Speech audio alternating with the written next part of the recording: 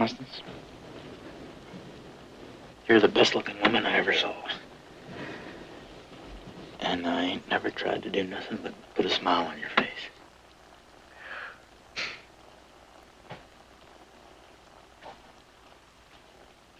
I ain't no good at saying I'm sorry.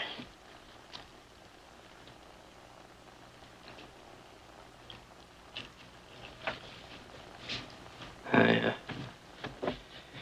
don't know where it is.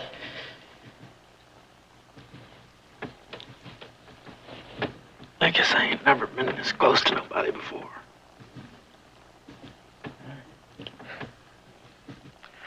Hey, why don't you get under the covers? Huh? Hey, Constance. Yeah, you don't need to say nothing.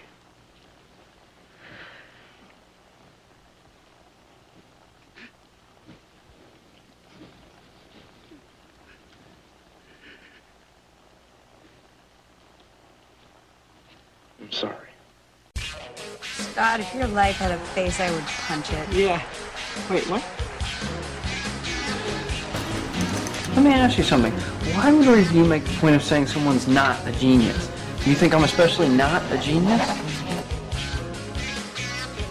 Veronica, why are you pulling my dick?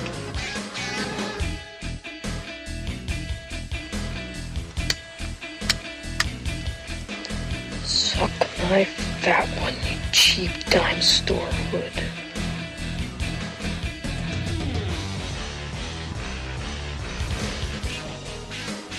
Andy! You goonie! Hello, everyone, and welcome to another installment of the greatest moments in the history of forever. I'm Zach. I'm Matt. This is episode number 172, McCabe and Mrs. Miller. Certainly not something that I would have thought we'd be doing back when we started this show. Oh, my, no. Boy, am I happy we are doing it. Oh, wow. I really like this movie.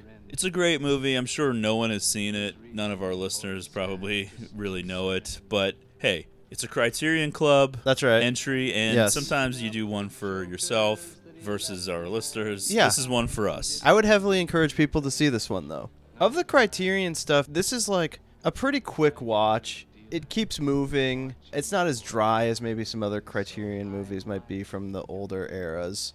I don't know. I think there's a lot to like here. So if I do running enjoy out it to as see it well. now. I'm not sure I can go with you on thinking that everyone else is going to like it. I don't know. I'm hopeful. I do think this is a movie that you have to kind of be in the right frame of mind for. Okay. Because it's a little strange Well- and off-putting at the beginning. I guess maybe that's why it jumps out and is for me, because this screams me right at the beginning, because shots of the Pacific Northwest, Leonard Cohen songs are playing, it's raining. This is everything that I like. So McCabe Mrs. Miller from 1971, directed by Robert Altman, screenplay by Altman and a guy named Brian McKay, based on a 1959 novel called McCabe by Edmund Naughton. Yeah. Before we jump into this gem from the 1970s, Yeah. this kind As of some of us are calling it. semi-obscure Okay. revisionist Western, I think, Yeah. Which I only know of two that fall into that category. well, there's a lot, but I'm they're sure, not. yeah.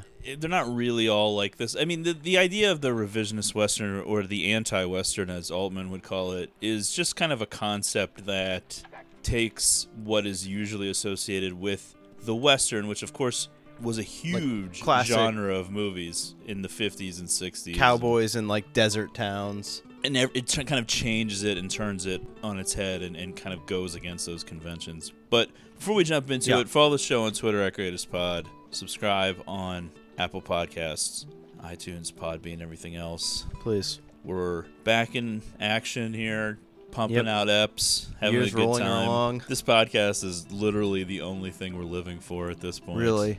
When we first put this on the schedule, because I think I decided that I wanted to do this on this show like last winter, Yeah. but we're already at the tail end of the winter by the time I thought about it. Right. And I was like, all right, well, we'll throw it on the schedule for next winter. Now, we're recording this on a 70-degree day, I was and gonna- it's been in January. unseasonably Yeah. warm Right. all winter so Yeah. far. Although, now I know that it's coming, but kind of a gloomy day today, so Yeah, but I was thinking like, this Right. will be fun to do when there's like Stark snow and winter. it's just Yeah. the dead of winter, and it just hasn't really felt like it. But You're right. Well, time maybe to do it. maybe when this episode drops, though. Yeah, by the Things could have time we put changed. this one out, maybe everything will be different. Yeah. Yeah, so Altman had kind of a rocky relationship out the gate with the studios. He was fired from the first movie he worked on. I could bring up the name, but I don't remember it, and I don't Okay. care. Yeah. There we go. Move on. But everything changed with the success of MASH. Ah. Yes. Which, if you think about it, is kind of the war movie version of something like McCabe and Mrs. Miller, which is like it takes the war movie conventions and kind of throws them out and does it completely differently. Yeah. And focuses on the non-movie elements, the non-heroic war movie elements that you would associate with war movies, which is kind of what these revisionist westerns or anti-westerns would do. But MASH made like 10 times its budget back at the box office. It got nominated for 5 Academy Awards, including Best Picture. Okay. That's a success then. So he was in a position now to actually kind of take on his own projects. I think in between he did a movie called Brewster McCloud, which was kind of a strange movie. But this one is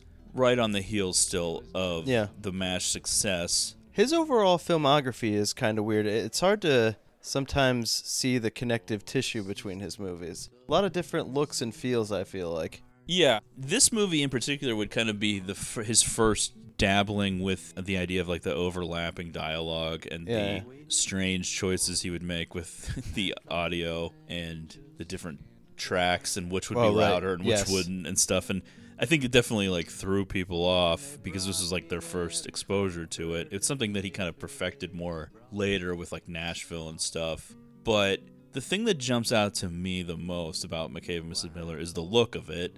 They went for this grit and grime and really focus on nature. Oh, yeah. I think Altman did this thing, I think it's called like flashing the film or whatever, so that the film was like already the way they wanted it. It wasn't something they did in post, so that the studio had no choice but to like let them have it the way it looks. Yeah. Because if it was something that they were waiting for, I think he was afraid that they wouldn't be allowed to do it the way they wanted, so he would like fuck with the film before they even used it. And it gives it like this very... It has like a dark tint to it. Yeah, there's like this dreamy fuzziness, like almost it's like the a camera's blurriness around the edges at times. Oh, it's kind of like the camera's being rained on or later snowed on. Like you can kind of feel the elements to it. Like, and there's like a lot of very cool looking, memorable shots in the movie. Absolutely. One of the best ones is like right during the opening credits where McCabe is about to cross that bridge. Right. And the bridge is like all the way on the right side of the screen, and then you have like a kind of view of like the other side on the left side of the screen, and then he like lights the cigar as he's about to cross the bridge. And I think Stanley Kubrick, reached out to Altman about that shot. Was like really impressed with it. There's a lot of cool looking visuals throughout the movie. Yeah, I love the whole opening sequence. I think it's like really cool how McCabe has this sort of noteworthy jacket. Something like flashy, like you wouldn't see out of, and I know it's part of the whole revisionist Western thing, but it just like, it jumps out to you because it's kind of like this flashy giant like fur coat. Yeah, it's definitely a memorable look. Altman wanted to achieve an antique historical look that reminded him of like old-timey photographs from around this era. I think this is supposed to be like around 1902, but it was pointed out like, oh, well, those photos are always in black and white. And he was like, well, yeah, but people didn't see in black and white back then. And they're like, well, yeah, but they also didn't see in like unfocused, blurry way either. So there was kind of this contradiction. Okay. But it ultimately achieved this murky feel to it that feels like connected to the nature of the area. It feels very like natural looking. There's a lot of emphasis on sunsets, magic hour. Oh yeah, for sure. Snow, rain. Yes. I think overall, the setting of the movie, certainly the cinematography and the Leonard Cohen music all culminate together for just this like amazing vibe. It was shot almost in sequential order because in order to portray a town that was growing in size and becoming a place, like they start with an unfinished set that was basically one building, which is where the town gets its name, Presbyterian Church. Which, anything odd to you about that? It seems strange to me that the town name is Presbyterian Church. I think it's supposed to be ironic because the church is never finished and never operational throughout the entire time. And even though they build everything up around it. There's nothing particularly holy about what's going on in town. No.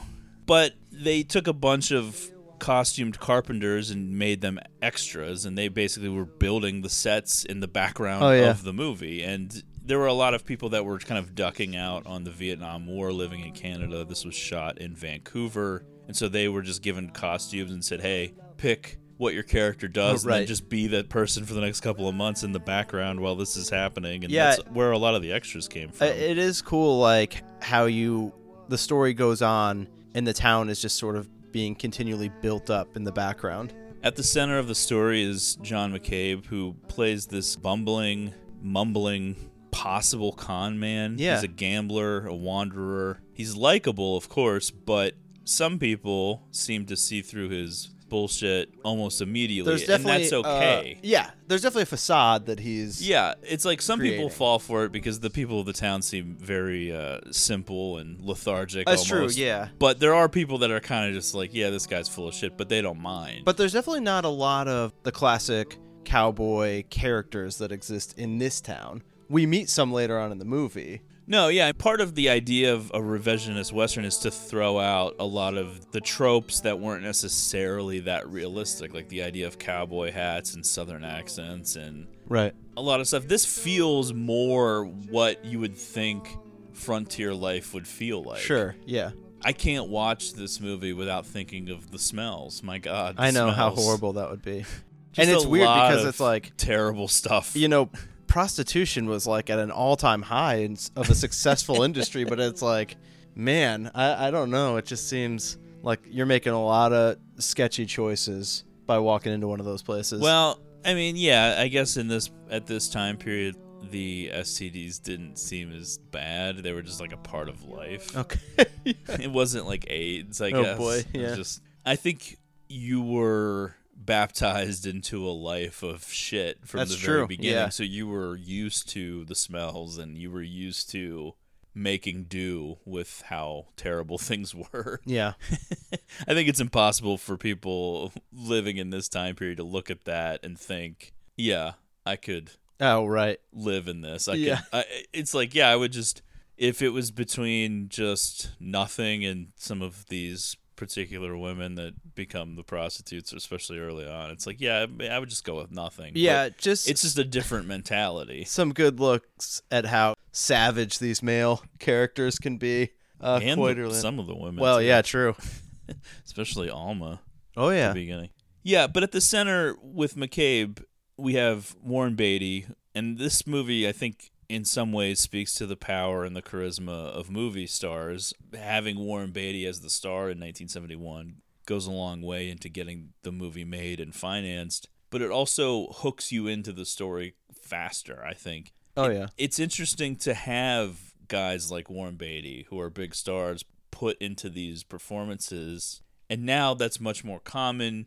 You have somebody like DiCaprio going all in on something like The Revenant to win an Oscar, and really actually living and dealing with the elements. But this was kind of the start of stuff like that. I mean, this wasn't like a fake cowboy production. Oh, yeah. This wasn't Bounty Law from Once Upon a Time in Hollywood. This was like, they were out in Vancouver. The snow is real. The rain is real. Oh, yeah. For the most part, all of the elements are real. I mean, I think they did have to kind of fix a little bit of the continuity here and there with some of the stuff if it stopped snowing when they were in the middle of filming stuff or whatever. But, I mean, essentially, most of what you see weather-wise is real, and they're out in it filming this. Yep. And it's not a glamorous movie or role for Warren Beatty, but it takes somebody like that to hook you in and allow you to get past the weird audio and stuff, the overlapping dialogue at the beginning of the movie where you're kind of like, what is happening? Yeah, it's really hard to even figure out what they're talking about for long stretches at the beginning. It's a huge benefit to have subtitles on. Oh, yeah, I would definitely. Because, there's like his first appearance in Sheehan's bar or whatever, Patty's, whatever the place is called. Yeah. There's so much dialogue and interactions going on with the patrons of the bar that if you don't have the subtitles on, I don't know how you can tell what they're all you can't really talking keep about. it straight.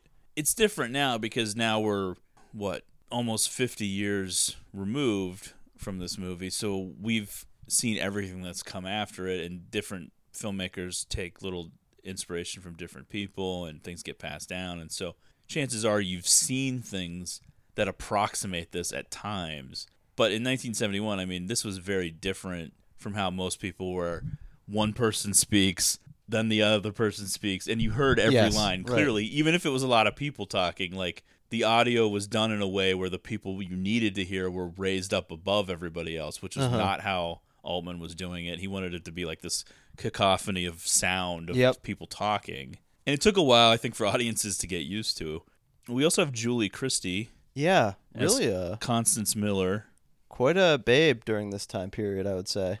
Yeah, she was a huge star from England. She won an Academy Award for Best Actress for a movie called Darling. She was also in Dr. Zhivago, which, adjusted for inflation, is the 8th biggest movie of all time. Her and Warren Beatty were a real-life couple, right? They were in a ton of movies together. Yeah. Shampoo. Yeah, Heaven Can Wait, yes. which was not until 1978. Yeah, they did a lot of stuff. Yeah, she's great in this movie. She was nominated for an Academy Award. She did not win for this movie, but I especially like whenever her hair is like not pinned up and she's just kind of rocking that like almost like afro curly, of curly hair. Just so much hair. Yeah. Just an all-time pretty face for me, though, I think. Yeah. Yeah. Okay. For you, but no one else. Yeah. No, yeah, I mean, she's definitely... She has to be a certain level of attractive to make sense for the character, especially when you factor in like how much she's charging for a date versus the other girls and all that stuff. Now, I watched this and Heaven's Gate for the first time kind of around roughly the same time as each other. A lot of similarities there, just with, you kind of feel like the Chris Christopherson character is a little bit McCabe-esque, and he's also carrying on this relationship with a prostitute. Yeah. I don't know. Just that's also the other one that I know of to be a Western revisionist. I'm sure there's many others, but those are the two that really fall into my wheelhouse. Yeah, well, I think part of it is that there weren't necessarily a lot of prominent women at this time in these areas because respectable, decent women from good families wouldn't go out and be a part of this world. Yeah, like building these new towns. So a lot of the characters that pop up and stuff like this that want to give a more realistic, raw feel to the Western rather than the glamorized Hollywood version, the women are going to kind of be disreputable figures like The Ballad of Buster Scruggs. Isabelle Huppert in Heaven's Gate or Julie Christie in this. Yeah, I mean, some revisionist Westerns would be like Butch Cassidy and the Sundance Kid, for example. Yeah, I've seen that. A lot of Sam Peckinpah's movies like The Wild Bunch or things like that. They continued on even into like later decades, like the 70s, 80s, 90s. I think Jim Jarmusch made one called Dead Man. Oh, that's right, yes. Johnny Depp. I've Just never stuff seen like that, but... Or the assassination of Jesse James by the coward Robert Ford. Oh, that's true. I guess I could Stuff see like why that would be on, yeah. I wanted to go over this thing. I'll show it to you real quick. People listening right now aren't going to be able to see it. It's the promotional nationwide thing for Warner Brothers summer schedule of 1971. The Omega Man. Holy shit. So the thing that's interesting about it, I'll describe it really quickly. So the summer of 71, the slate of films that the major studio Warner Brothers had was The Omega Man, McCabe and Mrs. Miller, Clute, Dusty and Sweets McGee, which I've never even heard of, and The Devils, which is an odd movie directed by Ken Russell. That was their big summer slate of movies. None of those movies were a hit, by the way. None of them really made that much money. Yeah. But it's hard to imagine. It was some famous movies in there, though. Well, yeah, now those movies are like well respected, a lot of them. But it indicates where Hollywood was at this time period. That a movie like McCabe and Mrs. Miller was like released and expected to do well because the studios really didn't know what to do at a certain point, and they were being much more influenced by the auteurs and the artists as directors. And things were definitely in change, and that's why the 70s are considered the best time for American filmmaking. Yeah, and this is like the still probably the dawn of the new American cinema that would lead into even more famous people like Scorsese and De Palma and Spielberg and all that stuff that would come later. But, this is like the beginning of it. There's no way. There's just no way that would be a slate of movies even 10 years later, let alone now. No Marvel movie on that marquee. Well, Warner Brothers has DC, Yeah, but whatever, there's no monster special effects, big budget things. Those are all very contained, smaller type movies. Interestingly enough, Clute, starring Donald Sutherland, coming out that same year. Later, he would go on to star in another Criterion movie with Julie Christie, Don't Look Now, kind of infamous for its sex scenes that Warren Beatty, I think, was taking some issue with due to the a lot of drama, how realistic there used to be a lot of drama all the time. Absolutely. Whether it was the chick from The Wicker Man and Rod Stewart flipping out about that or whatever. People used to just get really mad. Oh yeah, about it was a lot wilder. You believed that people were having sex in these movies, and I think they were sometimes probably. It's kind of an ensemble cast with a lot of people that you really don't know, other than Shelley Duvall in a small part, and almost Keith Carradine. Jarring that Shelley Duvall is in this one. She definitely she was in a couple Altman movies. I think she was in Nashville as well. She was in Three Women. Yeah, she did a few Altman movies. You mentioned the Leonard Cohen score. It's really only 3 songs. I know. Played over and over. But it was a complicated thing, though, because Cohen was with Columbia Records, and then he really liked Brewster McCloud for some reason, and he agreed to do this, and he had Columbia rewrite his contract so that not only would he be able to give these songs over to the production for cheap, but that Altman would get a percentage of the record sales for some of these songs and stuff, which is really unheard of. And at first, when he was screening the movie, he was like, "Yeah, I don't like it," but then he called Altman a year later and said he watched it again and loved it. So he had a change of heart about it. When you hear these Leonard Cohen songs, it almost feels like every Leonard Cohen song is just part of one long song. Oh yeah, that's kind of how it is. But I do love it. I think I talked about it on the Graduate episode, how I love when one artist is featured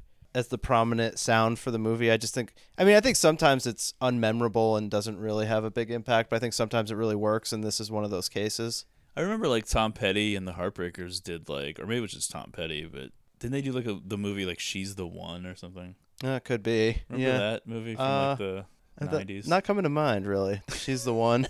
All right, I'll fact check that, and if I'm wrong, okay, I'll take please. it out. Yeah. 1902, Washington State, the raw, untapped Pacific Northwest. I love it. We're in this little frontier town called Presbyterian Church. At the beginning, it only has that church, which will never really be finished or operational, but there is a really cool shot of that sunset where the guy is that part's awesome, climbing the church to put the cross up there. That looks really cool. McCabe enters the town and is instantly this cult of personality. He's this mysterious wanderer, a drifter. He's a gambler, a drifter, but he's almost his legend a force precedes of him, nature. Kind of. There's a lot of questions about his past and this reputation and his history, but it really only seems like the one guy is really pushing this narrative. Well, yeah. McCabe easily dominates over the simple-minded miners of this town who don't really have much going on and don't really have any ambitions. But McCabe is fueled by this ambition to be something bigger. He sets up a poker game right away, and this is where the rumors about his past first come from Sheehan, the guy that runs this saloon in town. He believes that McCabe is this semi-famous gunfighter who once shot a guy of some renown named Bill Roundtree that no one else has ever heard of either. I feel like I kind of heard of Bill Roundtree as the best you'll get. He thinks that he is this guy named Pudgy McCabe. There's a lot of different ways that you can interpret all of this. I'm not really sure what you're supposed to take. If Pudgy McCabe is a real person who is not John McCabe, or if John McCabe actually is Pudgy McCabe, but he's not really a gunfighter. Right.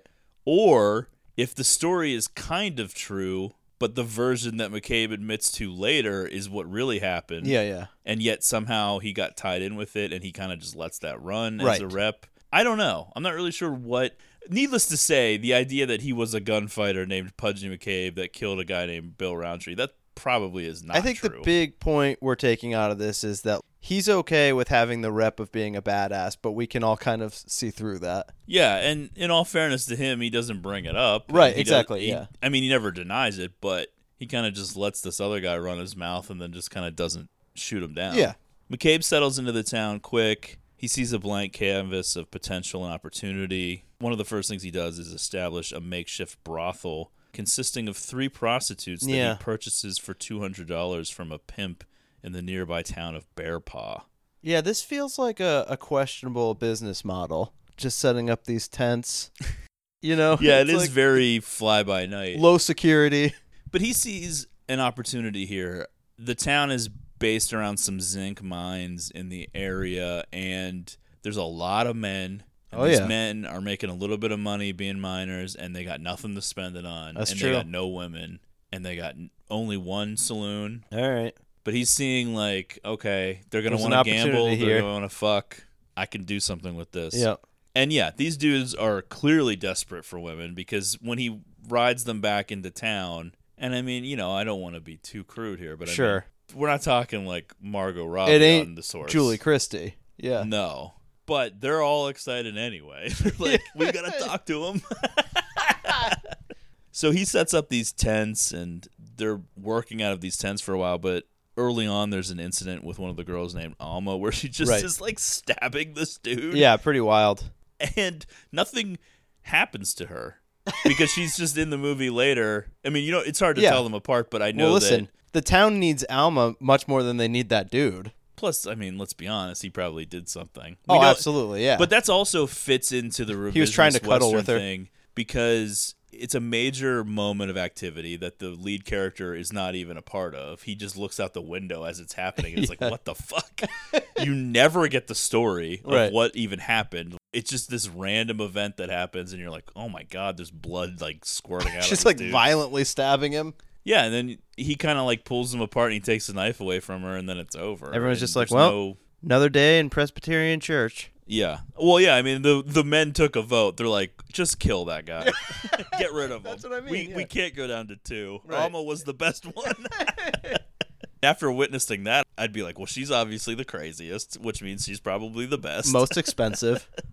Seemingly out of nowhere and for no particular reason, a woman named Constance Miller, a British Cockney. The lack of backstory on this is sort of jarring a little bit. The best I could piece together was she was in Bear Paw, which is like a little bit more of an actual town. Yeah. And she heard probably what was about going this on, place. and she was like, there's an opportunity here. Yeah, and she's similar to McCabe in that she is looking for an opportunity. They've both got she that sees cunning a moment. Yeah. She arrives in Presbyterian Church along with Ida, played by Shelley Duvall, who is a mail-order bride for some guy Which named I was Bart. like stunned that this was even a 1901. What year is this? I think you could probably still get mail-order brides. Well, I know.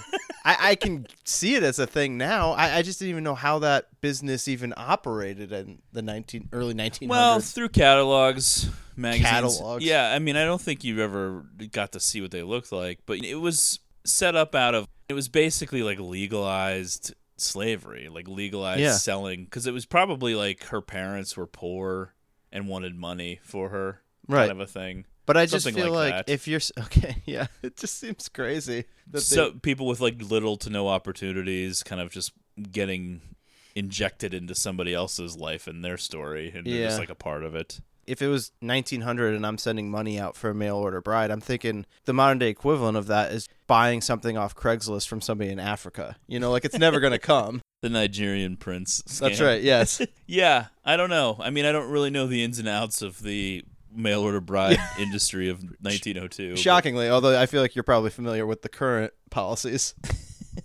For all his confidence, McCabe is inexperienced and in over his head.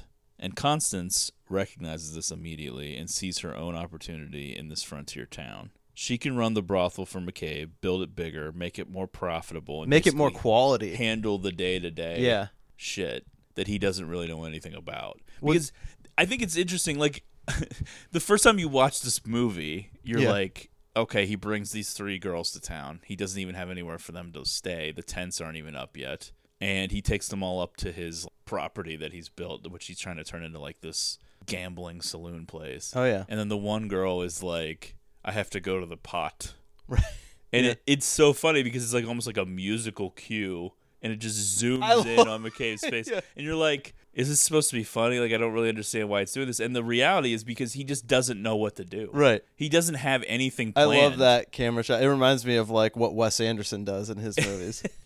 Yeah, it is kind of like, I don't know what I'm doing. Yeah. There's going to probably be a lot of things now that are going to come up. And it's almost fortuitous that somebody like Constance shows up and, for all intents and purposes, seems pretty useful. Absolutely. Beyond just handling the day-to-day, she has all these ideas about making it more attractive. Yeah, she understands, like, hey, we should build a bathhouse, make them take a bath for 25 cents. And if the girls are cleaner and there's more hygiene and there's all this, and the beds are comfortable, it's like people will spend more. We can charge higher wages, yeah. People will want this, trust me. Don't try to cheap out on this when you have an opportunity to really take it to the next level. Listen, Mr. McCabe, I'm a whore and I know an awful lot about whorehouses. And I know that if you had a house up here, you stand to make yourself a lot of money. Now, this is all you've got to do. Put up the money for the house. I'll do all the rest. I'll look after the girls, the business, the expenses, the running, the furnishing, everything. And I'll pay you back any money you put in the house, so you won't lose nothing. And we'll make it 50-50. Excuse me, I already got a whorehouse operating. You can't call them crib cows whores. I'm talking about a proper sporting house with class girls and clean linen and proper hygiene.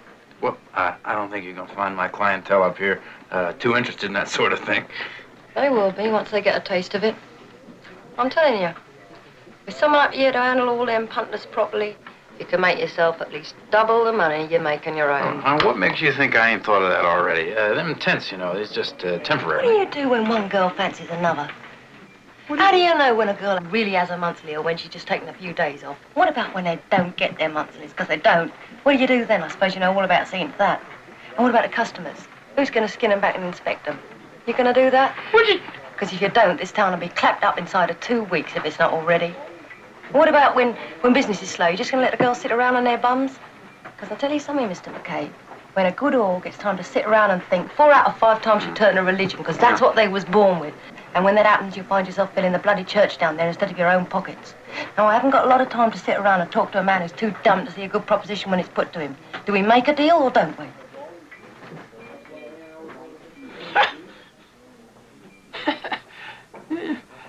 Now, he takes her to Sheehan's to eat, and she's just, like, wolfing down I love food. it, yeah. I was like, how could you ever eat anything back then? I don't know, but she is so skinny, and she's just, like, devouring this plate of food. It looks like anything on her plate would just give me diarrhea for the rest of my life. Yeah, well, what about what he's doing throughout this movie? Just cracking open eggs and, like, drinking them. I feel like the whiskey is going to kill anything. Okay. I don't know. It just seems like there's a lot of potential for questionable food going on. Bacteria. I mean, do you really think Sheehan's washing his hands? I'm not thinking so, yeah. Do you think if, like, anything that he's got in the back there goes bad, he's throwing it out? Yeah, I don't think so. The health board's not coming to enforce anything. So Constance has McCabe build a bathhouse. She's going to bring in some Seattle whores, which I guess are supposed to be higher class. Yeah, I can see that. Coming from the She's city. envisioning a more higher class establishment. Her arrival and the expansion of their enterprises coincides with the growth of the town, which, as I mentioned, is kind of ongoing throughout the movie. And there's more and more buildings popping up. Oh, It's actually becoming like a place. We find out pretty early on that Mrs. Miller herself, Constance, is also charging for sex, and she is $5. Yeah, that's right. High end. The other girls are $1.50. Yeah, which you get. I mean, she's the true queen. I was a big fan of Blanche. I like Blanche, too. She's got some attitude.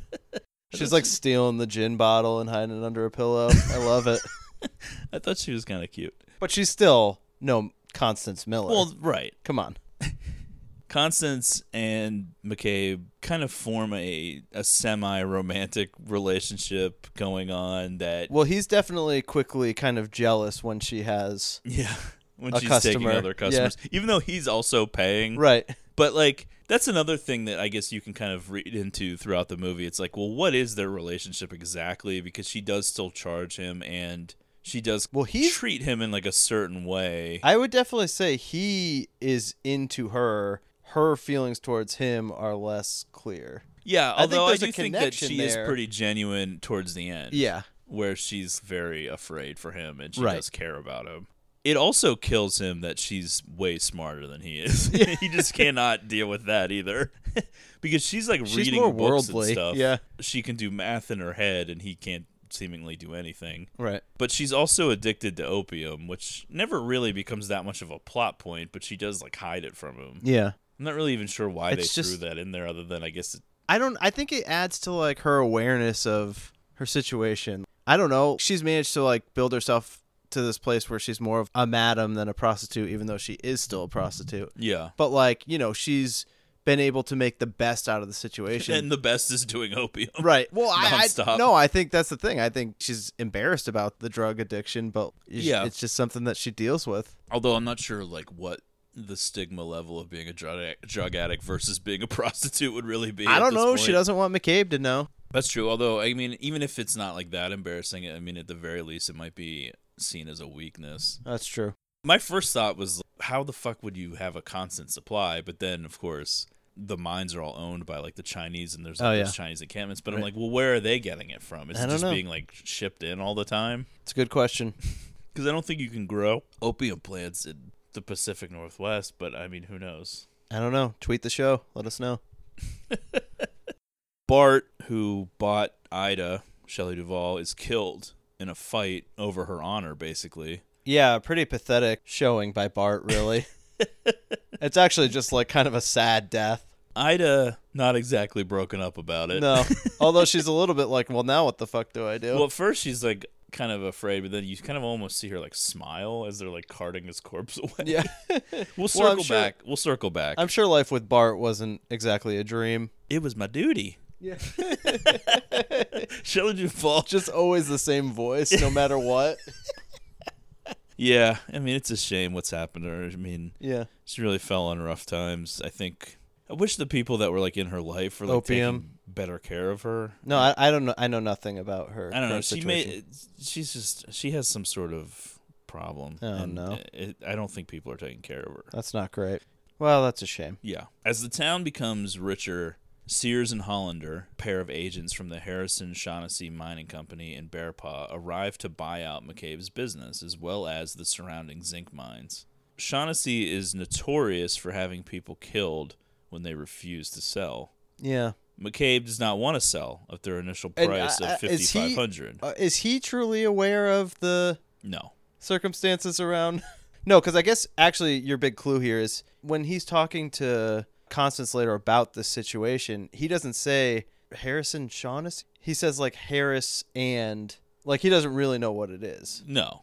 But she knows. He overplays his hand in the negotiations in spite of Constance's warnings that he is underestimating the violence that will ensue if they do not take the money. And he has sort of multiple opportunities to rectify this. So this again, throughout the movie, we see this over and over and over. Like, McCabe is in over his head.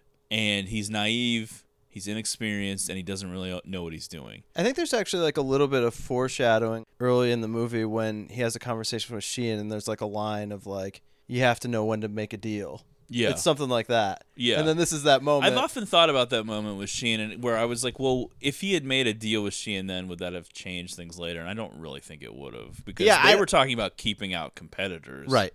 But yeah, I do think like the idea of making the deal, yeah. And I don't know, Sheehan is almost portrayed as like a shady character with his future interactions with all these other people outside of McCabe. But I don't think anything he does actually has an impact on anything. Like, all this stuff was going to happen. No, I mean, he sells out quickly to Harrison Shaughnessy, but yeah, I mean, that the only thing with him is he just doesn't have the same ambition as McCabe. It's not that he's even smarter and recognizes the danger more. It's just like he got offered a lump sum and was like, fuck it, I'm out. Like, he didn't have this drive to build some big thing like McCabe was thinking. Yeah. And this inexperience has shown itself throughout the movie. I mean, like I said, the thing with the girls when he first brings them, he doesn't know what he's doing. Right. He needs to basically pass this off onto Mrs. Miller. And now here's a situation where there's imminent danger because this kind of falls under the general Wild West rules. I mean, people just killed each other. Yeah. There wasn't a lot of law going on. You'd see no sheriff in this town. Right. There's nobody enforcing anything. Really. Yeah, I mean, it's similar to, like, the show Deadwood. Yeah. I mean, it is similar. But it's funny, like, these two dudes, it is weird where they draw their lines. What is it, Sears and Hollander? Is that their names? So, like, I love that they're like, okay, we're on a mission here. We've got a figure in mind that we're willing to go as high as. But it's like where they draw their line of just like, okay, we're done here. Yeah, it is more the Hollander guy that was just like, fuck it, we're leaving. Yeah. He's not enjoying himself at all through this experience. So because McCabe is like going up and talking to Constance, and she's like, I don't know, maybe you should just take it. I think this could be dangerous. And he's like, no, we're negotiating. They're gonna come back, and then they do come back, and they offer $750 more. He still says no. Yeah. And then he's like, hey, Blanche, other girl, come over here, show them a good time. He's like acting like he's this big gregarious guy who's gonna really take control of the situation. He leaves them with two of his prostitutes. And I don't gives really them a think they cigar. stick around. No, and with they the two leave. girls. Yeah, they just leave. We do get a conversation with Sears and Hollander though, and Sears is kind of like really acting like, well, we're gonna make one more play at this, and Hollander's just like, fuck it, I'm done. There's no room to negotiate with this guy. Too much of an idiot. Yeah, and Sears is just like, okay, we're done. So now Ida, without Bart, is cast adrift in an unfamiliar town. We don't really know anything about her or where she came from, but now she's here out in this little, not even anything. Yeah. It's like barely a settlement. She's basically trapped there. There's one major employer for females in this town. The pros are she doesn't have to deal with Bart, which clearly is a positive. She was not a fan of. I mean, the cons are, well, there's really not much. Maybe a lot. There might be a lot of Barts now. Constance sees an opportunity here and ropes Ida into the life, which she seems to take to pretty easily after a little bit of a pep talk. True. Not a whole lot of convincing needed. When they're burying Bart, an unnamed cowboy shows up, played by Keith Carradine. And I guess it should be noted that McCabe, after the fact that Sears and Hollander have left town, he's now getting a little squirrely about everything. Right. Constance is in his ear. Like, they're going to just shoot you in the back. What? Yeah. You blew it, you idiot. You made a mistake. You're not understanding the danger here. And he didn't want to believe it at first, but then when he realizes that Sears and Hollander left town, now he's got an eye open for strangers showing up. So this cowboy shows up. Turns out he's just interested in the whorehouse. Yeah, he heard there's a lot of action there. Yeah, there's really no point to his character other than just kind of showing you the callousness of this world in terms of how it plays out for Cowboy. Shortly after Cowboy's arrival, three men, Butler, Breed, and Kid, bounty hunters sent by Harrison Shaughnessy, show up in town to kill McCabe. But his stubbornness and pride keep him from just running and fleeing the town. Yeah. He's still trying to fix this situation with words. He hasn't really reached his dream. He was on a path to fulfilling a goal, and now he sees if he just flees, he's giving it all up and starting at square zero again. Yeah, because Constance is like, look, we can get out of here. We can go to San Francisco or wherever she says, and we can start over. We can get out of here now. You don't owe anything to anybody. Who cares what these people think? Get out of here. But yeah, giving everything up is like a non-starter. It's just like, that's not even remotely a consideration. He still thinks he can somehow fix this. So he goes to where the three guys are and he tries to deal directly with the bounty hunters. And I think this is like such a great scene. The interaction with this main guy, Butler or whatever, is just such a great menacing figure. And the conversation that they have, it's almost like having a conversation with Anton Chigurh from No Country for Old Men, where it's just like, this is a foregone conclusion. Any opportunities you had to make a deal are over.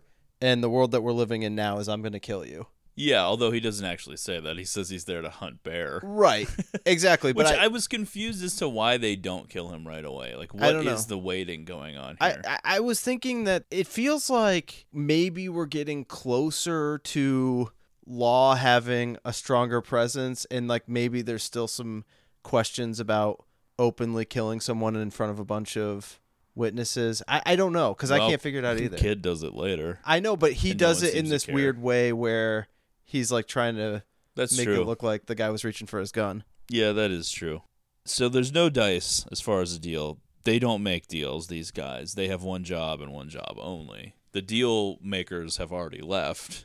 How much did you ask them for? Well, we never got around to that because, I might have mentioned something like $12,000, $10,000, something like that. But it's just to get them bargaining, you know, and to, just so they talk sense. Yeah, but how much did you really want? It depends. I mean, they talking about all my holdings. $8,000. $8,000. $7,500. Probably more right. You weren't very far apart, were you? Oh, hell no, that's what I'm trying to tell you. You see, and I don't know what to mean by all my holdings. I mean, all my holdings. Does that mean my horses, my clothes, my underwear? I don't know what it means.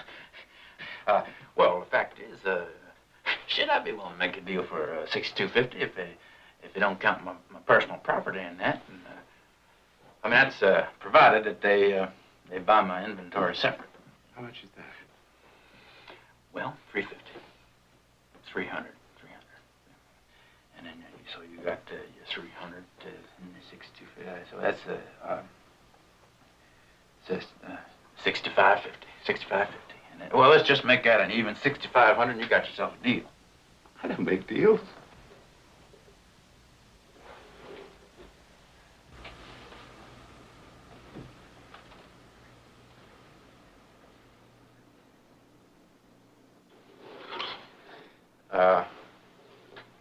Well, what you doing up there if you don't make deals? I came up here to hunt bear. I hear it's very good around here. Get off. The bear.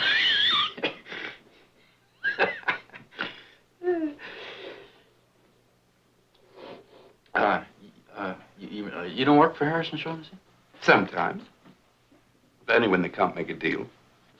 Well, look, now, that's just what I'm trying to tell you. This here deal can be made. Not with me.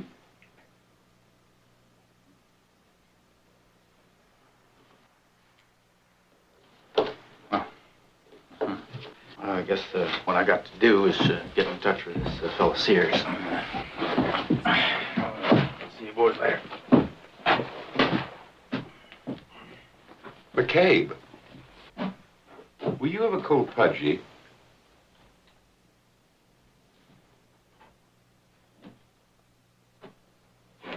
Time ago, why? My best friend's best friend was Bill Roundtree. Did you kill him?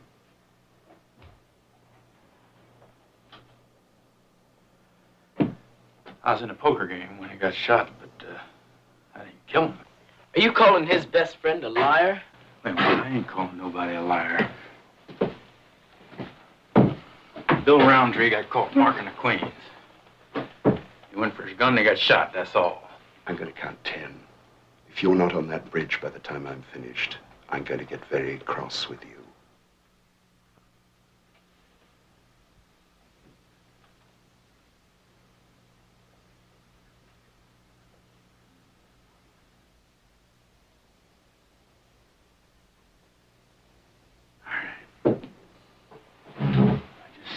I just want you boys to know that I ain't wearing no gun.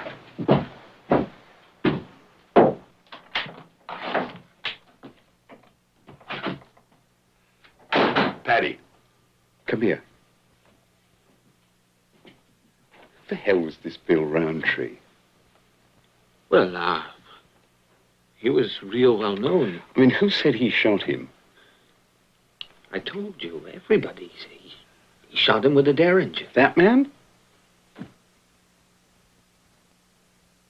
That man never killed anybody. The rumors of McCabe's glorified gunfighter past come back to light here, and yeah, you're like, Sheehan. I love how every time Butler says something about this Pudgy McCabe story and Bill Roundtree and everything, McCabe just looks at Sheehan. Yeah. Just like, what the fuck, dude? Like, what are you doing? Really? Butler confronts McCabe directly, and this idea that McCabe was once known as Pudgy McCabe, a successful gunfighter, Butler says his best friend's best friend was Bill Roundtree. And it didn't occur to me until my second time watching this in preparation for the show where I was like, is that kind of like a self-own a little bit? Like, where he's like, Oh, yeah. my best friend's best friend? You mean your best friend, their best friend wasn't you? I know. Like, that seems That's like true, kind of a yeah. self-beat That's a good down. point, yeah. Bill Roundtree was the guy that Pudgy McCabe supposedly killed, and McCabe tells some version of the story that they were at a card table. He was and, caught marking Queens. Yeah, and somebody shot him, and he was basically just there. And then when he leaves, Butler's like, that man never killed anybody. Yeah, right. Well, it is funny the way it plays out, and I just think this Butler dude is just so great in this scene because he does this confrontation with such intensity, and obviously McCabe is like shaken by it and just sort of wanders off with his tail between his legs. But right after that, Butler sort of breaks his demeanor and is like, who the hell is this Bill Roundtree guy? Yeah. And then he's just like, that man never killed anyone. Yeah. And that probably is what we would believe about McCabe's past, but he was willing to play upon that rep to get himself established in this town. We see then McCabe having a pep talk with himself about his feelings for Constance and their complicated relationship that I thought was actually pretty hilarious, where he's just like, out of all the women I could ever be close to, what are the chances that it would be a whore? And then he's like, well, a whore's probably the only kind of woman I would ever know. And I was like, relatable. But yeah, I mean, that's another aspect of his character that is kind of so different from like the traditional Western hero where he just talks to himself a lot. And he's right. kind of He's like always muttering under his breath. Yeah. Yeah. Well, I love the last time before this when he goes to see her at night and he's bringing like her a bouquet of flowers and he's like, he takes a bath before he goes to see her. Like, yeah. I mean, he really does it up for her, even though he's still paying her. Well, he has to take a bath. That's a rule. Yeah, it's true. Yeah, it's a precursor to another character that would appear in an Altman film in a couple of years that would also be the anti-version of the regular, and that would be Philip Marlowe, his version in The Long Goodbye. Oh, yeah, that's right. Yeah, who's constantly talking under his breath through that movie. Yeah, that portrayal by Elliot Gould is very different from the other portrayals of Marlowe, and this version of McCabe is very similar to that. Sure, it's yeah, kind it of is. the same type of character. McCabe tries to find Sears and Hollander in Bear Paw, but they've left the area, so he goes to see a lawyer named Clement Samuels to try to obtain legal protection from Harrison Shaughnessy. Which is an interesting scene because it kind of is giving you this false hope or optimism around his future and his options. Yeah, Clement Samuels is played by William Devaney, who, if you got rid of his ridiculous facial hair in the movie, you would probably recognize from various things. Yeah. He's a kind of a character actor that's appeared in like a million TV shows and different stuff. Mostly like a comedic actor, really. This is kind of an odd movie for him to appear in. He's definitely eccentric in this scene. When a man goes into the wilderness and with his bare hands gives birth to a small enterprise, nourishes it, and tends it while it grows, well, I'm here to tell you that no dirty sons of bitches are going to take it away from him. Now, ain't that right? Well, You're damn right it's right. Now, you take that there company, Harrison and Shaughnessy. They are stockholders. Now, do you think they want their stockholders and the public thinking that their management isn't imbued with all the principles of fair play and justice? The very values that make this country what it is today? Busting up these trusts and monopolies is at the very root of the problem of creating a just society. Damn it, McCabe, I'm here to tell you that this free enterprise system of ours works. And working within it, we can protect the small businessman and the big businessman as well. Well, yeah, I just didn't want to get killed. Until people stop dying for freedom, they ain't gonna be free.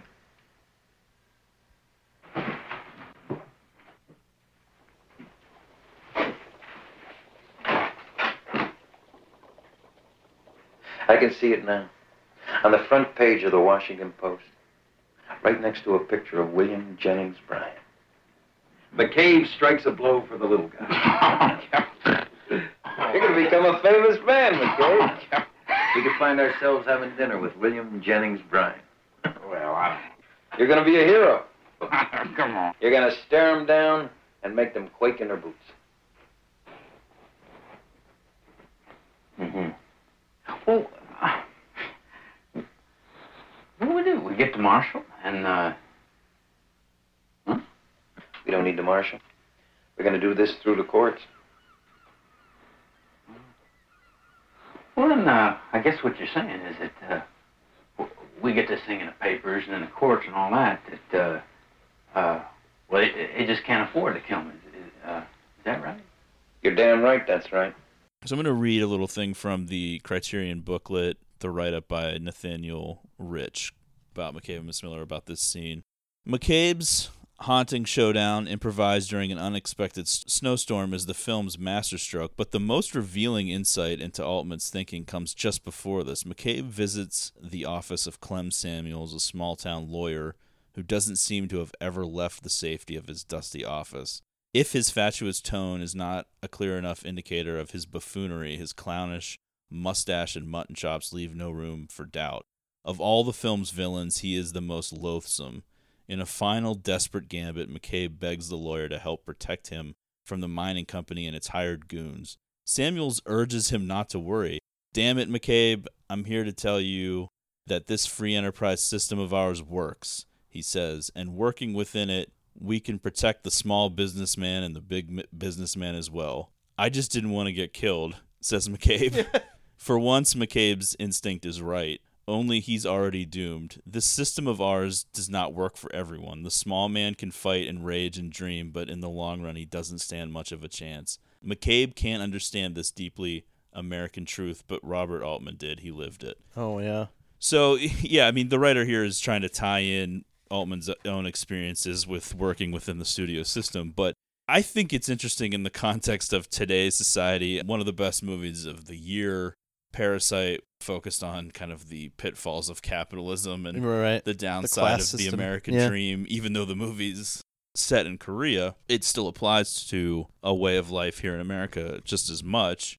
And this movie, in its own weird, unique way, wraps into that, where this lawyer who's all huff and puff and no substance pretends as if there's a way to protect the small businessman from this monopoly. They do call it a monopoly at one point. They say, would their shareholders really want to know the truth about how this company operates? And it's weird. I mean, how recently did we talk about, dark waters on this podcast and just like the ruthlessness of big business and what they'll do? And this is the precursor. This is the American West version of that. This is how it all started. It's just this lawlessness, and we will do whatever it takes. If this person won't sell us their stakes at whatever we deem the price should be, then we'll just kill them and take it. Right. The end, and nothing will happen. And that's kind of what McCabe has finally realized. I mean, it took him a while to get there. Yeah. But this lawyer is just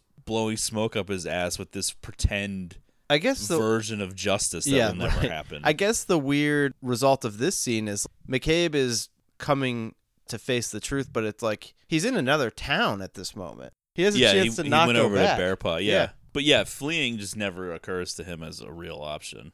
Back in Presbyterian Church, Cowboy gets into that confrontation with Kid on the bridge outside Sheehan's place. I guess this scene just serves the purpose of these guys are now ready to be in kill mode.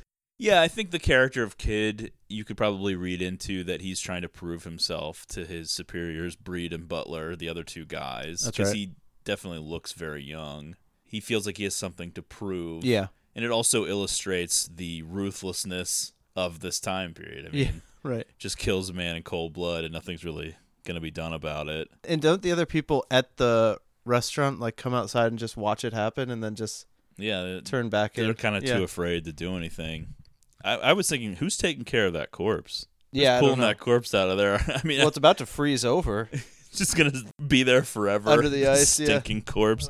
Who is this guy? They don't know who this guy is. He showed up into town. He's just kind of a probably traveling dropped guy. A lot of money at that whatever you call him. Yeah, at the brothel. Yeah, I was gonna say bordello. Yeah, they don't know who he is. They don't know his name. He died in an unfamiliar place, and, he's probably going to be in an unmarked grave. That's it's right. kind of a sad, pathetic existence, really. Life of a drifter, though. At least he got to have some fun. That's true, yeah. Hopefully got a shot at Blanche. Running through the whole stable. Yeah.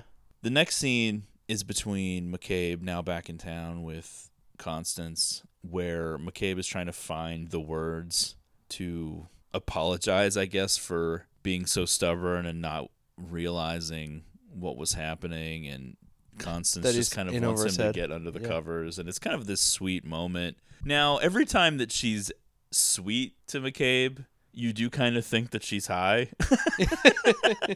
Yeah. Because right after she smokes opium, that's when she's like nicest to him. Right. So she might be completely fucked up in this moment, although she is crying kind of. Well, yeah. So there is like some real emotion. Well, there's there. some mood swings.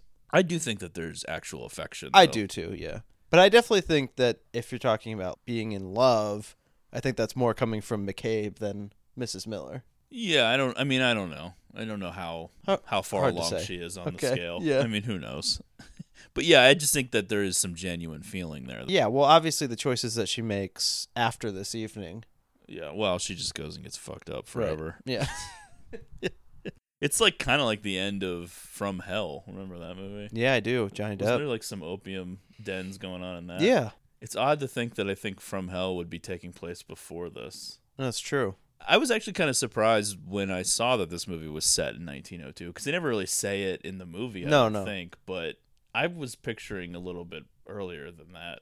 Hard for me to say what I would feel when this was taking place. So the final showdown is also atypical, and it subverts the Western genre, and it earns this movie the distinction of being an anti-Western or a revisionist Western, because it's this ungraceful, clumsy thing in the snow. The townspeople, instead of hiding and being aware of the showdown, are all out running, trying to put out a fire, which we'll get to in a minute. The hero is kind of hiding from the villain and looking to sneak attack, and it takes place in the early morning hours rather than the high noon showdown, Right, yeah. which was very standard for these things. And it just doesn't look or feel like how other Westerns normal look and feel right, in showdown. the big moment. But this takes up the last 20 or so minutes of the film, It's much a of pretty it without dialogue. Yeah, and it's a pretty cool sprawling sequence where they go kind of all through the little town. Yeah, I think it looks awesome. I Yeah. mean, it's so cool looking in the snow. You just don't really envision a final showdown of a Western being in the snow. Oh, absolutely. Because most yeah. Westerns seem to be taking place like in a desert almost. Yeah, or like in like mountains, but not like mountains covered with trees like this, like mountains covered in like rocks. Like the desert mountains. All right. You kind of know what I mean. A lethal confrontation has become inevitable, but McCabe won't go down without a fight. He bucks the traditional Western. He's going to do like heroics. a Home Alone style. He's going to Just, like, set up making traps. booby Yeah. traps. Yeah, I do kind of get invested in it at the end, and you're kind of like, fuck yeah, McCabe. Like, Yeah, stand fuck up. these dudes up. Oh, you want to know who really gets annoying here? A guy who's been around throughout the movie, hasn't played much of a part, but all of a sudden is going to stick his nose in this shit. The Reverend. That's true. Someone we haven't mentioned at all, but he really kind of...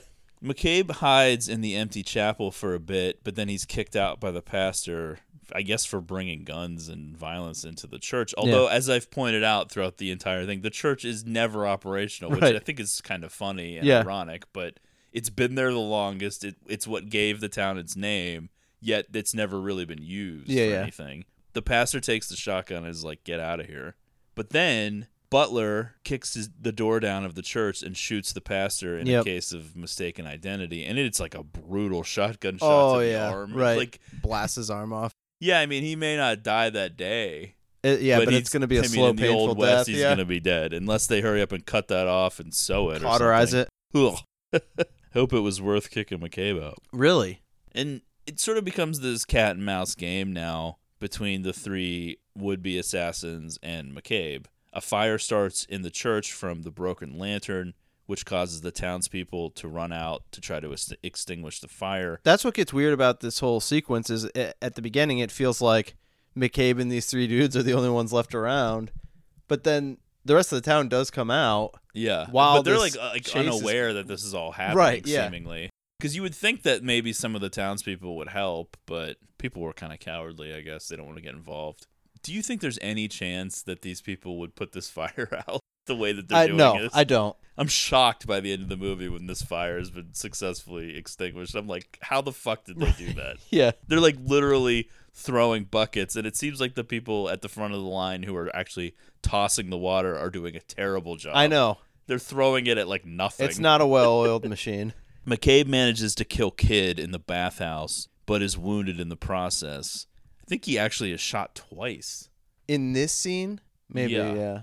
I think he's shot in the stomach and then in the leg. Well, that sucks.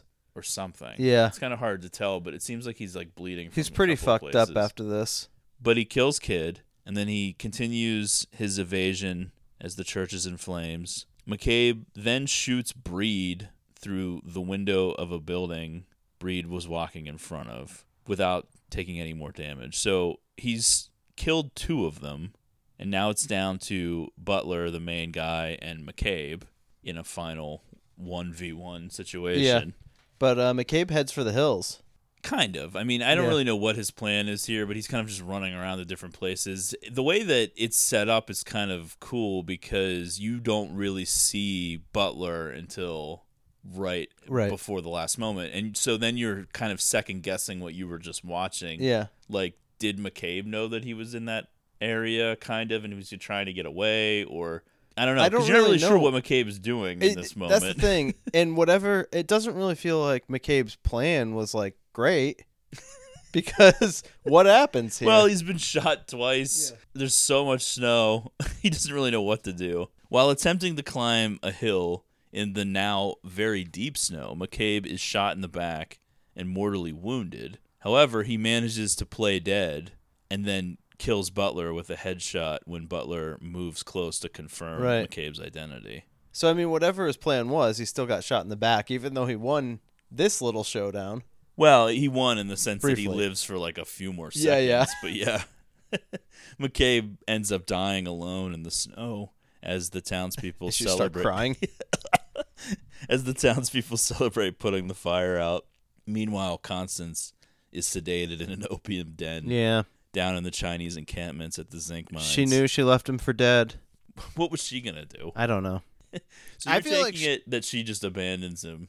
I kind of feel that way. I thought she was just doing that to like deal with it. You thought she was going to get high? Like that was like her normal. Well, no, just to deal with like the whole situation. The scene. Yeah, could be. I mean, it's 3v1. I mean, I don't know that she probably didn't even think that he was going to do that well. True. You almost want there to be an acknowledgement on screen, right? From somebody to be like, "Well, he did pretty good." Yeah. Definite vibes from The Shining here of. Oh yeah, he freezes. Warren Beatty freezing, sitting in the snow, just getting covered in snow, and then it just kind of goes to the credits after. Constance is just staring at something. I don't even know what that thing is she's looking at. Yeah. I think it's like a pipe or something, and then it just like is an extreme close-up of it, and then the credits are rolling. Yeah, kind of a bleak ending. Yeah, kind of what you would imagine that kind of Western town in that time period to be. Right. Like that actual shitty. Yeah. Like that terrible. Just when you're like, man, you could have sex with Julie Christie for $5. This would be great. I'd love to live back. And then all of a sudden, like, everyone's getting shot in the face. And the pastor gets his arm blown off with a shotgun. You're like, oh, shit. Okay, maybe it's not so great. Fire that DeLorean back up and get me out of here. Yeah, but I mean, the movie moves along. There's not that many... There's not that many plot points to it, really, But I do just feel like the aesthetic of it, the music, the pacing, everything about it is just... so cool. I just think it's an awesome movie to watch. Yeah, it's definitely like a vibes movie. You just kind of settle into the mood of it and the feel of it and the look of it. You just sort of exist in the world of it for 2 hours. Yeah, it's very unlike most Westerns. Even other revisionist Westerns don't necessarily capture the same tone and mood of this. Which, yeah, the Leonard Cohen songs definitely go a long way with. Sure. But it all works together in some crazy way. Now, this movie didn't really make a ton of money. It was not really a hit, although the reviews are good, and it's gone on to garner a pretty big rep, much like Pudgy McCabe. Yeah. And it's now considered like one of the best Westerns and one of the best movies of the New American Cinema era and all this stuff, and has become a classic. Yeah. Which is why we're doing it on the show and why Absolutely. it's part of the Criterion Collection and all that stuff. All right, so let's move on to recommendations. What are you doing? What? Vincent stopped making picks. Well, how am I going to know what movies to see? We have a wide variety of Gene picks. Gene's trash. I'm Gene. You want me to go first? If you want to, yeah. Okay, yeah. I watched a documentary on Netflix recently called Minimalism. Oh, my God. Yeah. Now, hold on. Mostly, I do have some bad things to say about it. The two dudes that are kind of behind it are super obnoxious, and it's annoyingly positive. What is the name of this? Minimalism. That's the name of the doc? Yeah, because these two guys kind of preach this idea of living with less and like it'll make you happier. Living with tiny versions of things. Yeah, right. Yeah.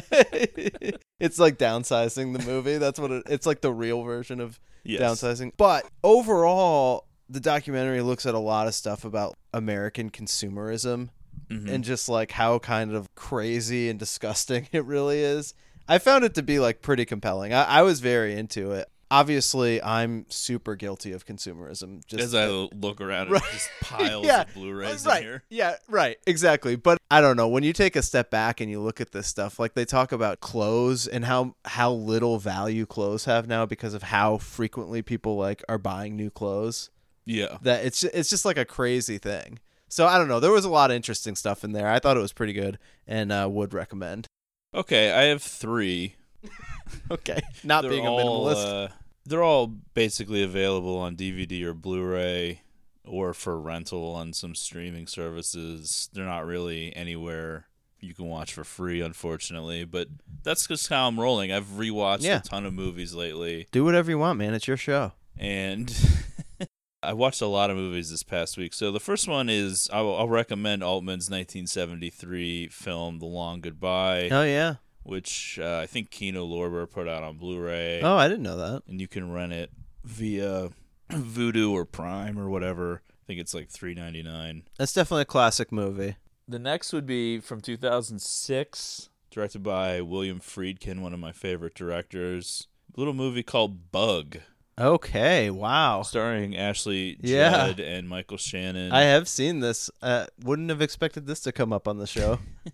Well, I don't know. I considered entering it into the schedule. Ashley Judd looks good in this movie. Yeah, I've always been a big Ashley Judd fan. This movie is fucking wild. It's the first collaboration between Friedkin and Lady Bird's dad, Tracy Letts, who is an actor but also writes plays. He also wrote the play Killer Joe. Oh, wow. Which Friedkin would make a few years after Bug. This one is available on DVD. Next recommendation, Killer Joe. It never really had like a Region A Blu-ray, although I do think you can import at least one version that might play on players here, but no one's going to do that. But it is available on Stars if you have that. That's where I watched it this past week. Oh, yeah, I have that. It's also that's where I watched Back to the Future. On Vudu and Prime. And Brick, 2005, directed by everyone's favorite, Rian Johnson. Really? Yeah. I actually really like Rian Johnson. I do too. We did our own in defense of The Last Jedi. It's just weird that he's just so associated with the Star Wars controversy stuff now. But, I mean, his non-Star Wars movies are all really good. And Brick is awesome. Yeah. And Kino just came out with a new Blu-ray, a new 4K scan of it that Rian Johnson oversaw. And there's, like, new deleted scenes and commentaries and everything. There's a lot of work went into it.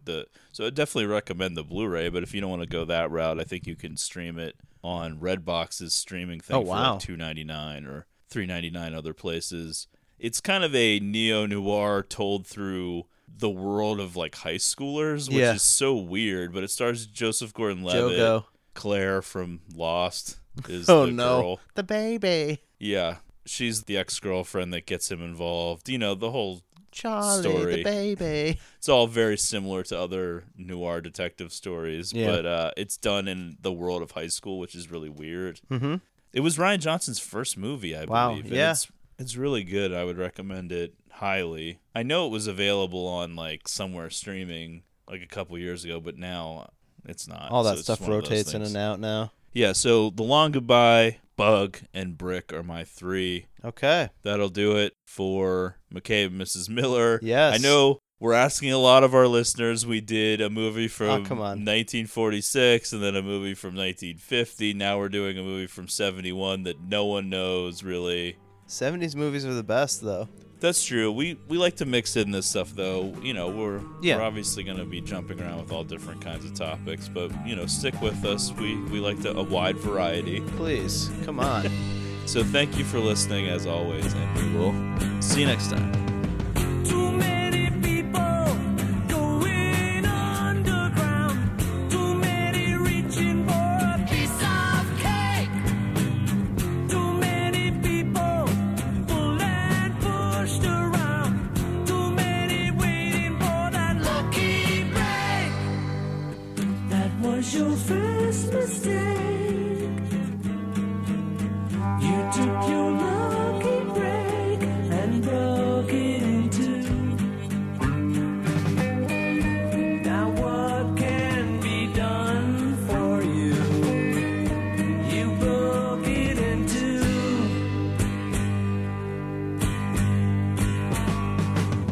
Too many people sharing party lines. Too many people never sleeping late. Too many people paying parking fines. Too many hungry people losing weight. That was your first mistake. You took your lucky break and broke it in two. Now what can be done for you? You broke it in two.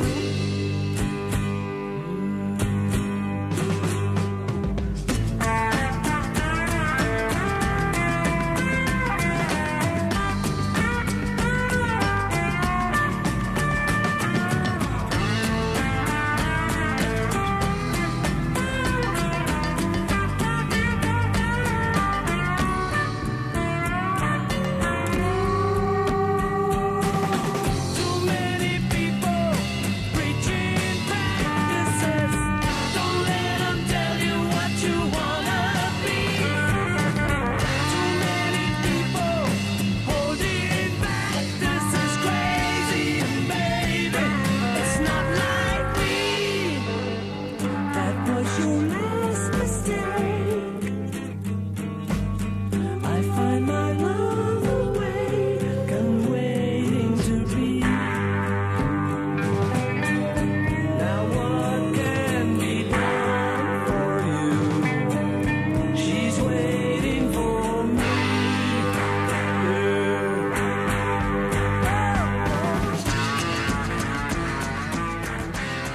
And the last thing I'll mention, because I have to mention it, is that I am good friends with a gentleman who randomly got asked to be in the Screen Actors Guild nominating committee. So he gets every screener of every movie that comes out.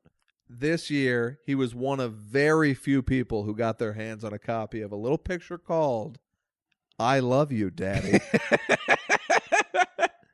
All right. Written, directed by, and starring Mr. Louis C.K.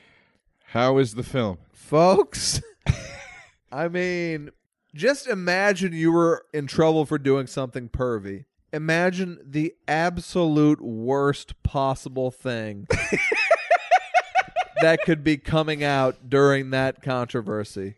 It was so, my skin was crawling every second of this thing. He's got Charlie Day's in it Charlie Day plays a big role in it. I know Charlie. I love Charlie. I don't know. I mean, at one point in this movie, Charlie sits and throughout the entire scene, it's Edie Falco yelling at Louis C.K.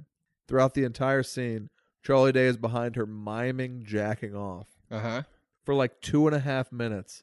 Charlie Day in a frame with Louis C.K. mimes jacking off while a woman is in the scene. But he's not doing it to be like a masturbating in front of her. He's doing it to be like trying to make Louis laugh, Yes, I would assume, right? But like, it is still kind of weird. When you're watching it after these allegations, it blows the mind how on the nose it is. Then there are 3 to 4 scenes where Louis C.K. and then John Malkovich explain feminism to Chloe Grace Moretz. Oh, all right. And they make you sick. And then at a certain point, you're like, does he know that this is fucked up? That these old white men are lecturing this young, beautiful woman on feminism? Or is he just writing it as if it's right? And you don't, know. He's a smart man. He probably knows. I don't know. Then there are scenes in the film where, and I'll say there's 5, 6, 7, 8 scenes in the film where women say to Louis C.K., look, men are perverts. It's okay. You don't have to apologize. Ooh. I understand. Men are perverts. Don't apologize to me. I'm not kidding when I say 10 different women tell him, basically, look, women love perverts. They're lying if they say they don't. And he also has 10 characters in the movie refer to him as a master. You're the best writer I've ever seen. Oh, my God. You're the best writer in the world. It's, to me, the most damaging thing Louis C.K. has put out. That's other than his dick. That's upsetting. In his entire career. And I will say this. I watched this at like a party last night. And this room sat, like, it's how people must have felt when they first saw The Room back in the day. I mean, we were dying laughing at this thing because it's so fucking pretentious. And on the heels of this controversy, I mean, this thing's going to blow your mind. If it ever gets released. It'll never get released. In fact, I think you could be jailed for watching it. I felt like I wanted to go to jail after I watched it. The movie sucks. Yeah, be honest, honestly, because I mean the movie does sound not great. Yeah, be honest though. Put all the controversy shit out of your head. Is it in any way a redeeming film? No. It's just whether or not any of this happened, you'd say this is a bad movie. Everybody in the movie is worse than they'll ever be again. The actors are bad because they're given unplayable material. Wow. Because this was a room of very funny people, comedy writers, and I was laughing real hard the entire night. There's a lot to chew on, and it could get that kind of midnight movie crowd of assholes vibe. It was that funny to watch. Yeah, because it's a guy who just is completely unaware. That was my joke. I was like, they should have called this movie Exhibit A. Because it's like you could just show the movie in any trial of Louis C.K. and he would go to jail.